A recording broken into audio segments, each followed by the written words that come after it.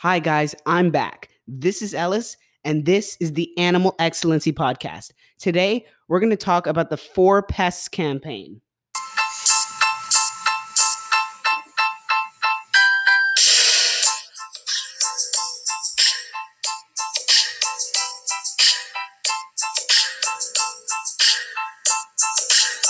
All right. Between 1958 and 1962, the Communist Party of China led an economic and social movement known as the Great Leap Forward. Now, the Great Leap Forward was an idea created by Mao Zedong, a Chinese communist revolutionary who became the founding father of the People's Republic of China. He ruled as the chairman of the Communist Party of China from its establishment in 1949 up until his death in 1976. This campaign was meant to change China, which was at the time a predominantly agrarian or farming society, to a modern industrial society in just 5 years. This was an impossible goal, of course, but Mao attempted it anyway.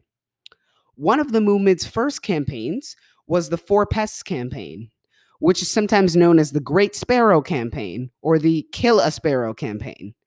Mao Zedong initiated this campaign to improve public hygiene. He considered the following four animals pests: rats, flies, mosquitoes, and, you guessed it, sparrows, but specifically Eurasian tree sparrows. He thought that if he got rid of these four pests, he would improve public hygiene.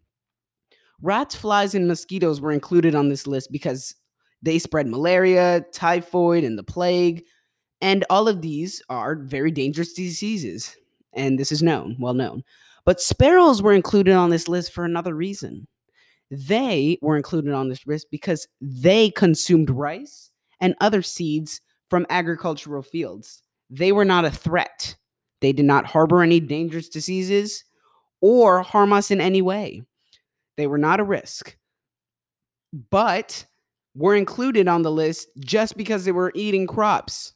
Just like the emus in our last episode, the Great Emu War. I suggest you go back and watch this episode if you missed it. It was great. The Communist Party asked Chinese citizens to act against these four animals. The government published posters with fly swatters, drums, gongs, and guns. These tools were supposed to be used on the four animals to kill them by citizens to help improve public health. People reacted by taking all the action they could in order to kill these animals. Out of the four animals, sparrows received the most attention. To kill sparrows, citizens were encouraged to make noise with pots, pans, and drums to scare the sparrows. This resulted in the sparrows eventually falling from the sky from exhaustion. Sparrow nests were also torn apart. Their eggs were broken, and fledglings, which are baby birds or chicks, were killed. The government encouraged all of these actions by giving out rewards to the schools, work groups, and government agencies that had the most kills. It is estimated that the government and citizens of China were responsible for the deaths of 1.5 billion rats, 1 billion sparrows, over 220 million pounds of flies, and over 20 million pounds of mosquitoes. The Four Pests campaign succeeded, unlike the Great Emu War, and achieved its goal. Once again, unlike the Great Emu War. However, it was not at all a success for the Eurasian tree sparrow. The rats, mosquitoes, and flies could bounce back, but the Eurasian tree sparrow could not. The effectiveness of the campaign resulted in this species of sparrow to almost go extinct in China. However, the situation was about to get a lot worse, not only for the sparrow, but for the people of China. The sparrow was very important to crop protection. Sparrows ate the grains from agricultural fields, but they also eat the insects that feed on the grains. So they did help the Chinese citizens in a way. In 1959, researchers at China's Academy of Sciences performed autopsies on several dead sparrows. They found that the majority of their stomach content was filled with insects and not grains, as what was previously thought. So, many people were wrong.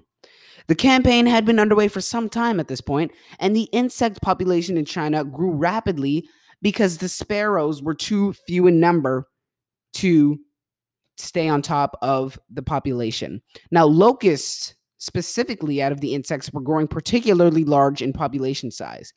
This is because, of course, sparrows were their only natural predator, and they were on the brink of extinction, so they could not control the locust or other insect species.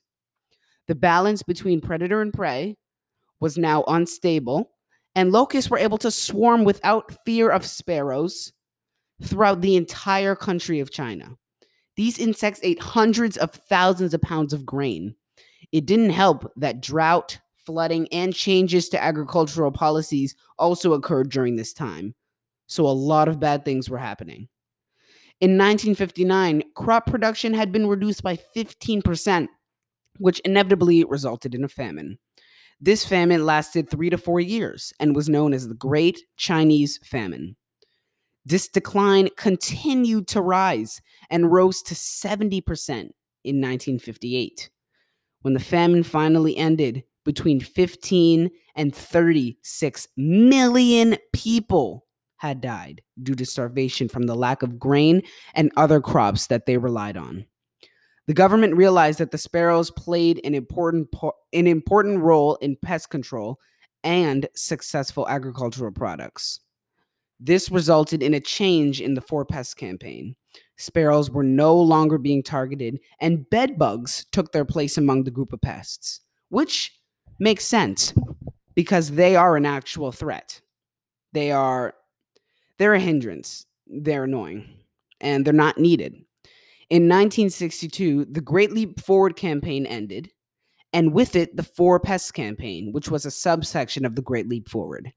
However, in 1988, the Chinese government made a new version of the Four Pests campaign. Posters were seen in Beijing and the Southwest Agricultural University in Chongqing with signs urging citizens to kill the four pests. Now, this was 20 years after. Once again, the four pests had changed. Flies, rats, and mosquitoes, of course, remained on the list, but bed bugs were replaced with cockroaches. Once again, another animal we could go without in our society. We don't need them or bed bugs. They are not needed or welcomed, and for good reason. However, the campaign wasn't as successful as the first time around because people were already killing these pests. So there was no real difference made. There wasn't a real change. All right, before we go, I want to give a shout out to the websites World Atlas and ThoughtCo for supplying me with information on the Four Pests campaign.